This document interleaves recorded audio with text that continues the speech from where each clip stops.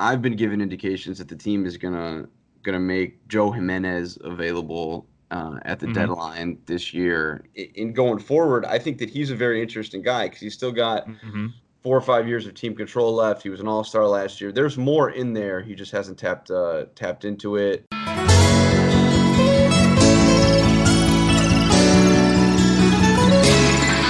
Hello, everybody, and welcome to the April 23rd version of the Red Sox Beat podcast on CLNS Media. I'm your host, Chris Cotillo, working here for CLNS Media, which is the leading online provider of video and audio for Major League Baseball. Today's episode is brought to you by betonline.ag. That is the preferred sportsbook of CLNS Media. So today's episode 213 will be joined a little bit later by Anthony Fenech of the Detroit Free Press. He'll talk a little bit about the Tigers, who are in here in Boston for a 4-game series this week to start a 10-game homestand for the Red Sox. It's been obviously a very busy week in Red Sox Nation, which I wanted to talk about before we got Anthony on here. A lot of moves, a lot of news. I think, from a writer's perspective, it's more news and more drama, more excitement than we saw really at a lot of points last season. They were kind of running over teams last year for most of it. We didn't have these types of roster decisions, roster moves, really not that significant of injuries last year. So a lot to get to before we bring Anthony on. So I think when we talked last week with Brendan Cuddy and Chris Smith, Brendan from NJ.com, who covers the Yankees, Chris Smith, my partner at MassLive.com, we were talking about, Red Sox team that had stumbled and was going into the Bronx. And as soon as they got to the Bronx, they made kind of a huge move, relatively huge move, where they designated Blake Swihart for assignment, and they were brought up Sandy Leone after the pitching staff had struggled for so much of the early season. I think, it was a move that was big only because of the debate that's been going for so long. We've seen this now for over a full year of if Swihart was going to make the roster, if Leone was going to make the roster. Dustin Pedroia's injury last year allowed them to carry 3 catchers for the entire season. They said at the outset of the winter that they weren't going to do that again this year, and they decided after really debating it all through spring training that they were going to go with Blake Swihart to begin the season. Sandy Leone cleared waivers, obviously, and then he was sent to Pawtucket. Things didn't work out with the pitching staff, and the Red Sox changed course, really called a mulligan on themselves just 2-3 weeks into the season, and Swihart was designated for assignment, eventually traded to Arizona, where he's reunited with a couple of familiar faces, Mike Hazen, Torey Lovullo, and Leone is now up to be paired with Christian Vasquez. So my thoughts on this, and I think I've disagreed with a lot of different people on the beat, and obviously disagree with the Red Sox on how they handled all this, but I think the guy the Red Sox should have looked into moving or, trying to trade or eating some of the salary to make it happen is Christian Vasquez. I'm not as high on Vasquez offensively as a bunch of people are. I think, if you had Swihart who could get regular at-bats along with Leone, who is going to be a defensive contributor no matter what, handling this pitching staff, I thought that was a really good way for the team to go about things. I think that should have been, really in the mix. And instead, they went with kind of a system where they said Vasquez is going to be the guy. He's going to be on the roster for sure, and then we're going to decide between Leone and Swihart.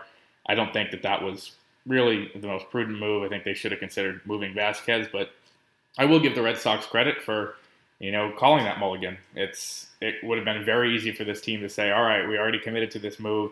It looks bad if we reverse course so quickly, and it really would be tough on Swihart, tough on Leone, and everything. But they said, we have a problem with the pitching staff. We think this minor tweak's going to help. That's what it was, a minor tweak that really made big headlines just because of the saga, and finally, it came to an end, the catching thing. But it was a minor move that, I think for them it is something that could pay off.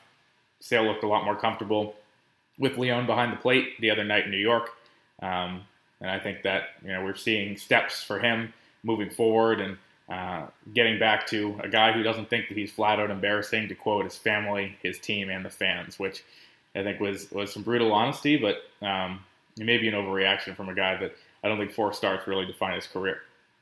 Later in the week, a few big injuries for the Red Sox. We'll get to Nathan Eovaldi in a second, but this rash of second base injuries, you had Dustin Pedroia come back, not look like himself at all, struggling, and then comes out of the game in New York. Brock Holt still dealing with that scratched cornea in his eye. They can't seem to find a contact lens. And then Eduardo Nunez, who was trying to play through a back strain, ends up going on the injured list as well. So it has been brutal for Red Sox second baseman. They said they're comfortable with the depth they had there. Well, it's being tested now because you have options A, B, and C all out. They made two one expected move, one unexpected move on Friday. They called up Zue Lin, who's going to get the bulk of the time at second base, and Michael Chavis, who is the top prospect that, I think when people say could inject some life into this club, he came up on Friday and they're 3-0 cents. So he had a big double on Saturday, struggled Sunday, but why not? Why not give a kid with that much offensive potential a chance? He's been in the minors for a while now. Like I said, Lin will be playing the majority of second until those guys come back.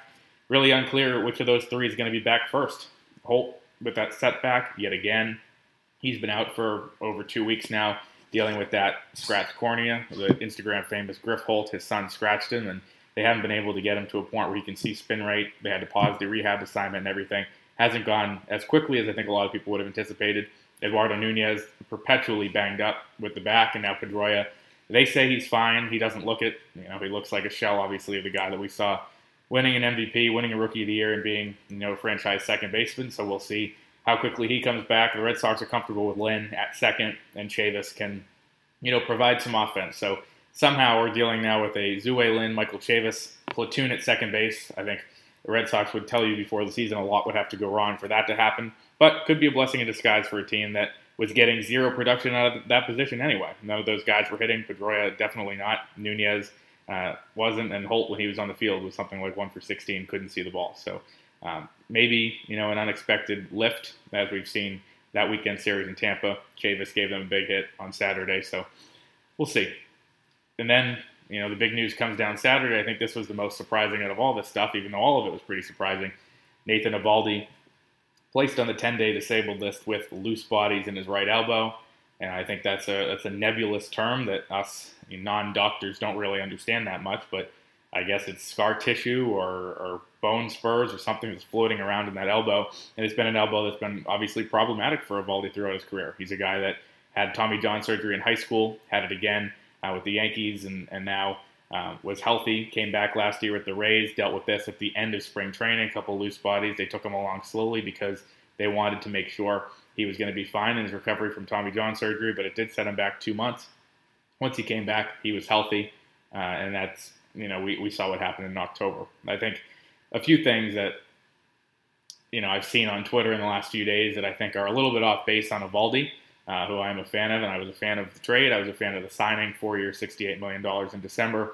One, the Rays didn't win the trade because Nathan Eovaldi has loose bodies in his elbow. He's a guy that, they got Jalen Beeks, so I'm not that high on. He's a guy who could be, back-end major league starter, but has not shown that to this point. Eovaldi basically was the postseason MVP for the Red Sox, even though that award doesn't exist. He was lights out down the stretch, pitched really well against the Yankees. He steps up for big games. And he's a guy that they expected to have as a rental, and they turned that into a guy they're going to have now for 4 years if he's healthy. I think, the Red Sox, I always assess that if they win the trade based on, what that guy does in contributing to a World Series title. That's why I will always say the Red Sox won the Chris Sale trade no matter what happens with Moncada, with Kopech, with those guys. I think it's a done deal. Chris Sale won a World Series, you win the trade. I don't think it's impossible to say the White Sox can't also be winners of the trade because those guys, we've seen what Moncada's done this year. But from the Red Sox perspective, you make that trade over and over again. Another thought on Eovaldi, that 4-year, $68 million deal. I think people, say, why would you sign him to that deal if you knew that he was going to have injury risks? Every pitcher is an injury risk. Chris Sale just got $145 million. He's an injury risk. You've seen that with the shoulder last year. Eovaldi has had these types of things happen. And, all of a sudden a couple bone spurs or cartilage or something got to a place in his elbow where he couldn't straighten his arm. It's just kind of part of the process, and it's the risk you run.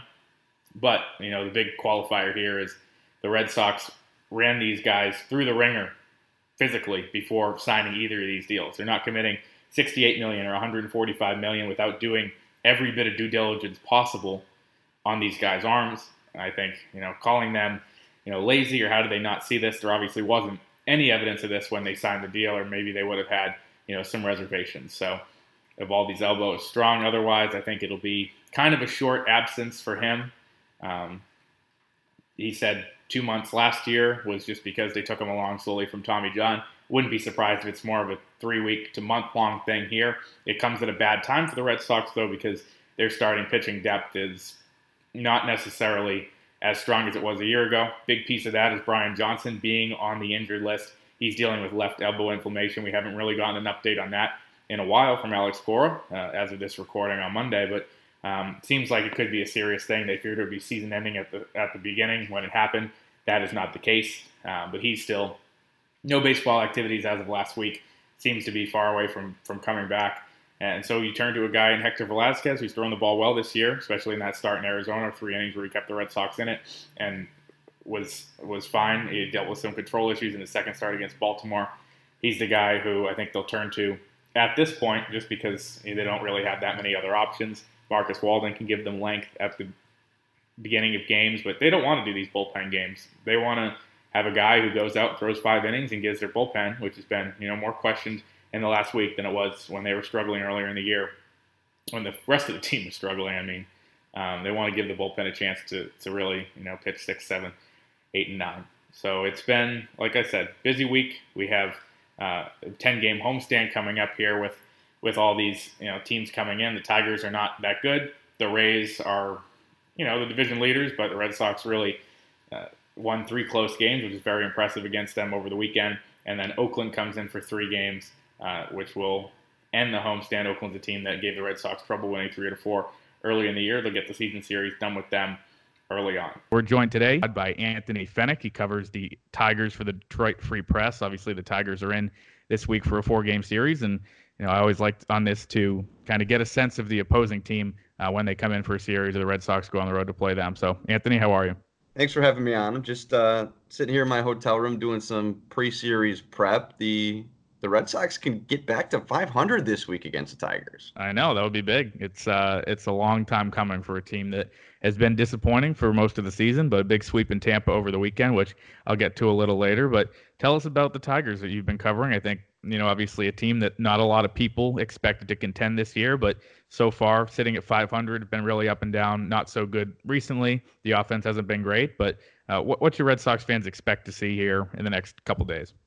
Well, they should expect, and this is probably going to be a surprise for Red Sox fans who are used to playing long games, but they should expect some shorter games because the Tigers have been playing quick games all season, and the main reason is because they just haven't hit much. Mm-hmm.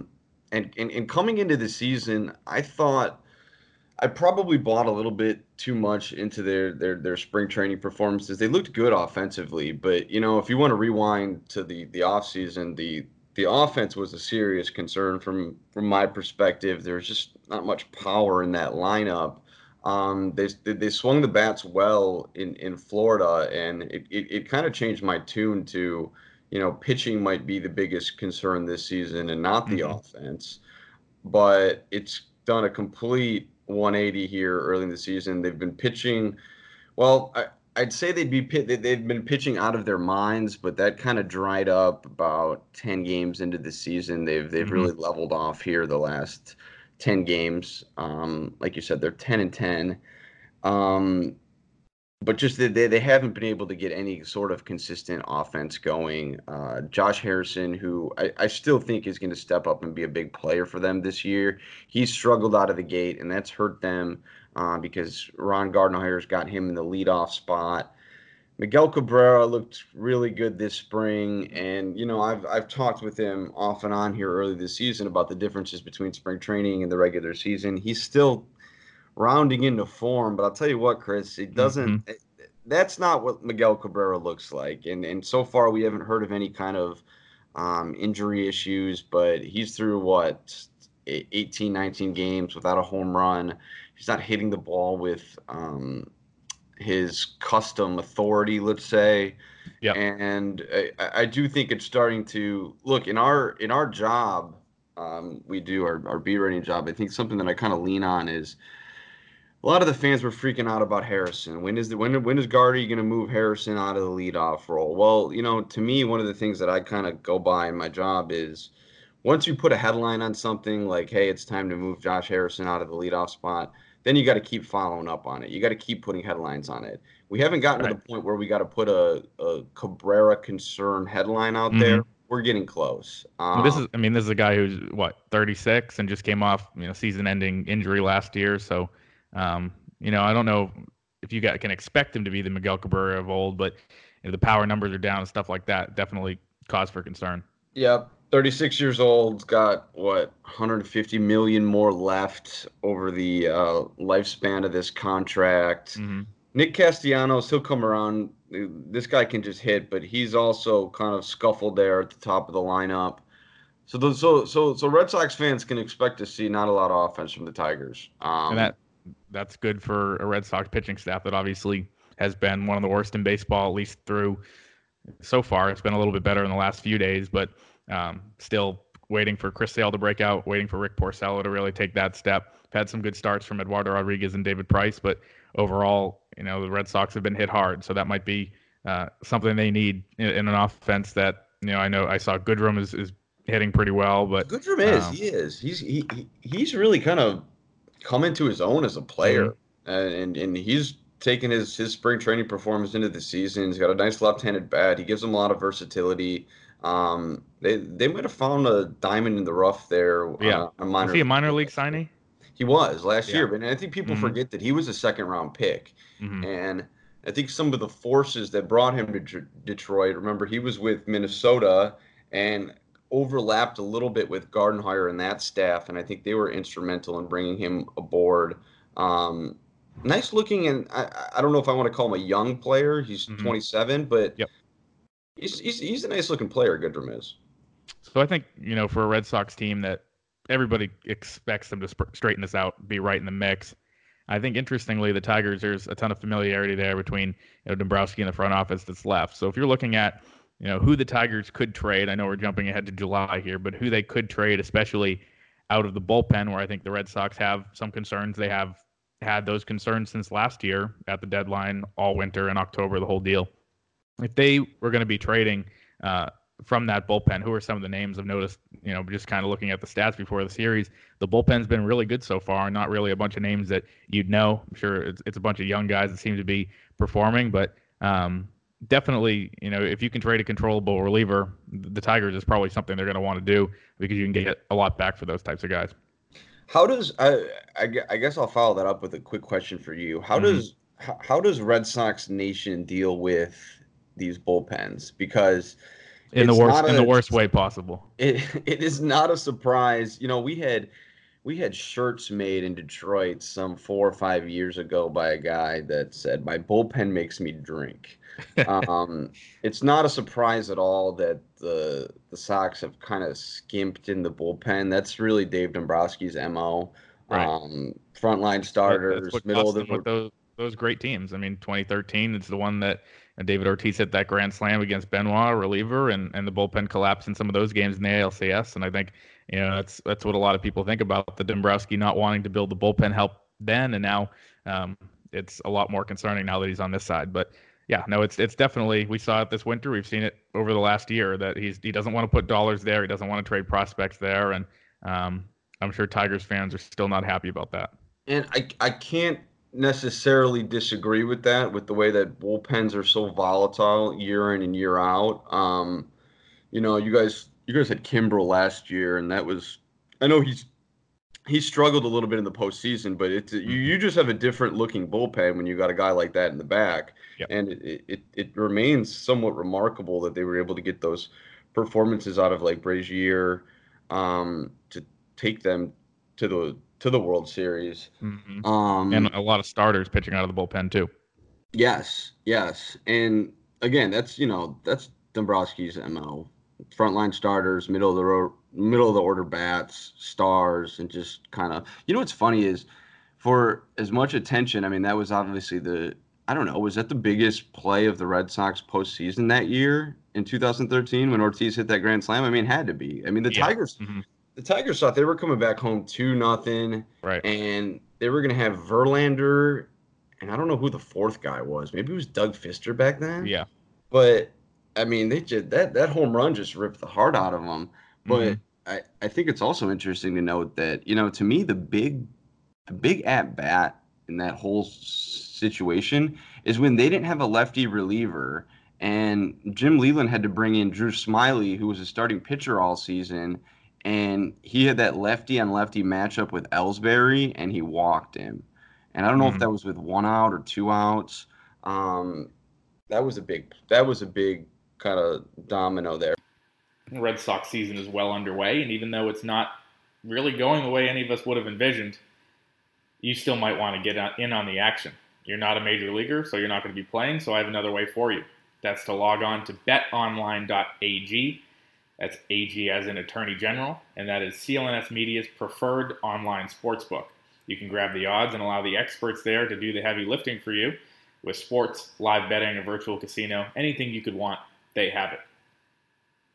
If you want to support our podcast while logging on there, you can go to clnsmedia.com/SoxBeat, that's SOXBEAT, and use the promo code CLNS50 for a 50% sign-up bonus. CLNS50.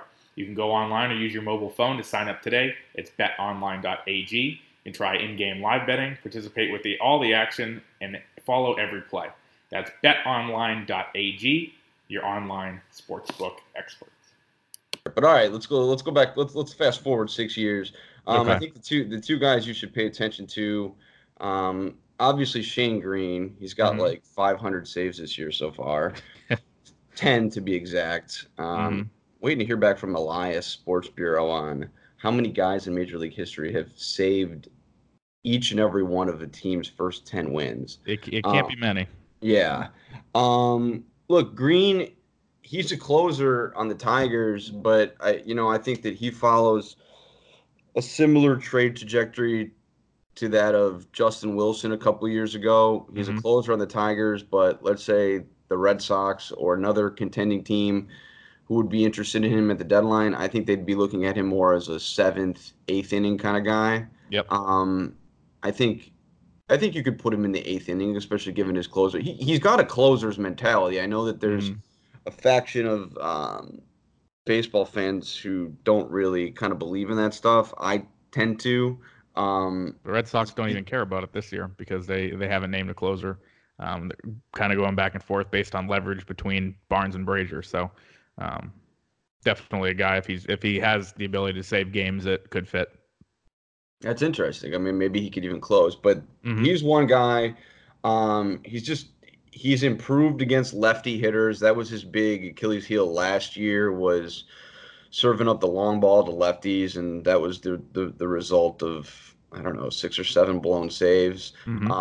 He's really sharpened up his slider this year, and that's been noticeable. And then, the second guy that a lot of Tigers fans are hesitant to talk about him in trade rumors, but I've been given indications that the team is gonna make Joe Jimenez available at the deadline this year. And I just think it comes down to, does a team think that he's better than the Tigers do? Are they willing to kind of aid this rebuilding process with some more prospects? What I've heard is they're looking for like a young position player in that mix. But Jimenez has struggled. I mean, for the first week to 10 days of the season, they were winning all these close ball games, and it was like all they had to do, the starting pitchers, was get a bridge to Jimenez and Green. But Jimenez, although he's gotten the job done more times than not, he's been shaky. And outside of his last appearance, they had to take him out of the setup man role just to get his confidence back. I mean, he came in against the Pirates a few days ago, and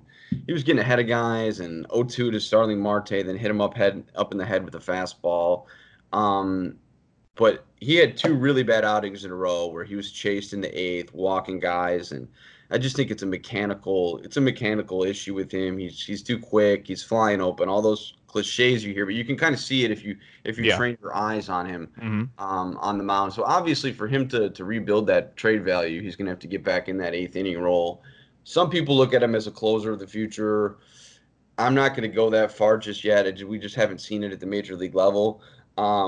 But I do think that, especially for a team like the Red Sox, who have so many high-priced players, and they're looking for, and correct me if I'm wrong, but I think it would probably help them if they got a, let's say, a controllable piece or two to kind of aid in this, in going forward. I think that he's a very interesting guy because he's still got 4 or 5 years of team control left. He was an all-star last year. There's more in there. He just hasn't tapped into it. So Green and Jimenez would be my two guys. Maybe even a guy like Drew Verhagen. He's been injured a lot, but you just never know with the way the relief market's going to shake out. And I do think that you have to kind of keep an eye on at least a couple of these guys because Dombrowski has ties with them. He knows right. He's he familiar either with drafted that them or signed them or right. But the biggest additions to me would be like a guy like Shane Green and Joe Jimenez, and Green's really doing a good job of building up his value. He didn't really have that great of a year last year. They'd like to move him. I think when you talk about Dombrowski and with Green, remember Green was traded from the Yankees. Is that right? Yes, in the three-way deal with Gregorius, I think. What it was Gregorius to the. Yeah, all right. Gregorius goes to the Yankees. Green goes to the Tigers. And Robbie Ray's the big piece to go to Arizona. Yeah. Robbie Ray goes to Arizona. You want to know a quick story? Mm-hmm. So the Dombrowski story. It's good for this pod. It is a Dombrowski story. Dombrowski was highly criticized when the Tigers traded. Gosh, who was it? Did they trade Fister to Washington? I think it was Doug Fister and for Robbie Ray, wasn't it? Yeah, and like Lombardozzi and someone else, but Robbie Ray was. Didn't you break that trade? I did break that trade. Yeah, that was like your coming out party that offseason. Yeah, so of course I remember that Robbie Ray was in it. Okay, so that Robbie Ray for Doug Fister trade didn't sit well with the Tigers fan base. They really loved Doug Fister. It looked like a fleecing at the time too. Yeah, they really loved Doug Fister, salt of the earth kind of guy. Mm-hmm. So this was before I was on the beat. I think 2 years before I was on the beat, but I was still kind of like the free press utility man. So if they had a big press conference, the Brock Holt of the free press at that point. Yes, the Brock Holt of the free press. Yep. At least I'm not the Blake Swihart of the free press. Or I wouldn't be on this podcast. You'd never get a chance. So Dombrowski got roasted. The Tigers got roasted for this, and there was this guy that was really giving him some crap in the press conference and essentially challenging Dombrowski. And Dombrowski pulled out a sheet of paper, like a little sheet of paper from inside his jacket, and he said, "Look, here are the starting pitchers that we identified, and this is the one we could get." It's funny because years later, I think that trade has become more than justified. I mean, Robbie Ray's turned into a pretty darn good pitcher with the Diamondbacks. But it was just the way that Dombrowski went into his jacket and pulled out the list. Look, there's not many more prepared GMs than Dombrowski is. I mean, he's on his P's and Q's when it comes to that.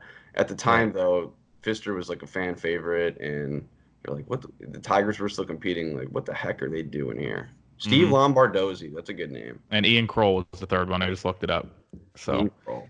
Yeah, I think you talk about Dombrowski. He is a guy who's very on top of things, and having covered him for now almost a year, I've seen that he made a couple big trades with Evaldi. That turned into a big trade. Steve Pearce was a small trade that also turned into a big trade with the World Series MVP. But kind of the way he handles his business, people have said he's a tough negotiator, a really good one, and he's a guy that commands respect throughout the business. I think, in Detroit, he built a perennial contender that never really got over that threshold. And the bullpen was a big part of that at times. But just want to kind of get from you, among the Tigers, not just internally, but the fan base, how is the reaction to Dombrowski going to Boston, winning a World Series, not just, by himself, but bringing last year JD Martinez, Rick Porcello, David Price, and Ian Kinsler, four guys who were big pieces of Tigers contenders.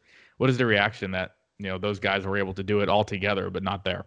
I think it was more of like, when you get let's say a promotion, it was just like, really, Boston? Yeah. Especially after the way 2013 went down. I think we look back at that as the best Tigers team of that era. The first two Tigers teams were pretty good too. I mean, 06 and 12, but they faced, and far be it from me to make excuses for them, but they faced some difficulties going into the World Series because they had like week layoffs in between. Like in Yeah. '06, the Cardinals and Mets went to Game 7. Right. They swept the A's. In 12, the Cardinals and Giants went to like 6 or 7, and they swept either the A's or the Yankees. So they had time to sit around. And at that stage of the season, I think it's kind of a real bad time because, if you look at the Major League Baseball season in general, the most days off these guys get is over the All-Star break, and it's like 4 days. So Mm-hmm. then you're in the most important time of the year and you got a week off. So they had some darn good teams in Detroit, but I think that 13 team and the way they lost to Boston really kind of put a sour taste in their mouth. I do think that now that the Tigers are in a rebuilding process, I think I don't want to say, let's just say the success that Dombrowski had in Detroit, because look, even though they didn't win the World Series, this was the most prosperous stretch of baseball in their history. The way they would go to the Mm-hmm. ALCS every year, the World Series, Big and time stars, the whole thing. Yep. oh, big time stars. I mean, Miguel Cabrera, Triple Crown, Justin Mm-hmm. Verlander winning the American League Triple Crown in pitching. See now though that the any frustrations they might have had with Dombrowski in the bullpen, those pale in comparison to coming to the ball, like watching these guys on a daily basis and not knowing half the team and Mm-hmm. facing this 3, 4, perhaps even 5 year rebuilding project. Yep. I think that you're spot on about Dombrowski being a tough guy, tough negotiator, even a tough guy to work for. Mm-hmm. I think he's very demanding in what he does, but the fact of the matter is whatever he's done in his career. I mean, after winning the World Series last year, he's going to go in the Hall of Fame. Yep. I mean, I don't I think believe there's that really too. any question about that. Winning with the Marlins and then the Red Sox. Mm-hmm. I went to Cleveland last September. I don't know if you were there. I Um, was. Yep. you were, yeah, you Mm-hmm. were. I went to Cleveland last September just because the Tiger season was winding down, and I saw all these guys from Detroit that were in Boston. So I went there to do a playoff preview, and I guess from my perspective, and you're going into your second full season. Well, once you get to start to know these guys a little bit, and their backgrounds and what they've gotten through, at least when these guys are playing on Boston, I'm kind of Mm-hmm. rooting for that team. So I wrote a story that said, hey, this is the team you guys should be rooting for because they Yeah. got guys like Kinsler and JD and Price and all, not necessarily Dombrowski, but Mm-hmm. Porcello, who always got so close. So Right. I was definitely rooting for them in the postseason. I don't think the Tigers fan base was though, because I think they looked at it as if we can't get our World Series, we don't want them. We don't want Dombrowski to get another one. Mm-hmm. Um, but there are certain guys like JD was a huge fan favorite. I Yeah. think Tigers fans will crap. They might even be rooting for him during this week because Mm-hmm. the games just don't really matter much early in the season for the Tigers, but I will say that the start that they've gotten off to, which is 500, pretty respectable, especially the first week of the season. That helps, especially from a reporting perspective, because we don't Yep. know if we didn't know if that was going to come all season long. Mm-hmm. So this is going to be a tough test for the Tigers, and I think they could be just what the Red Sox are looking for.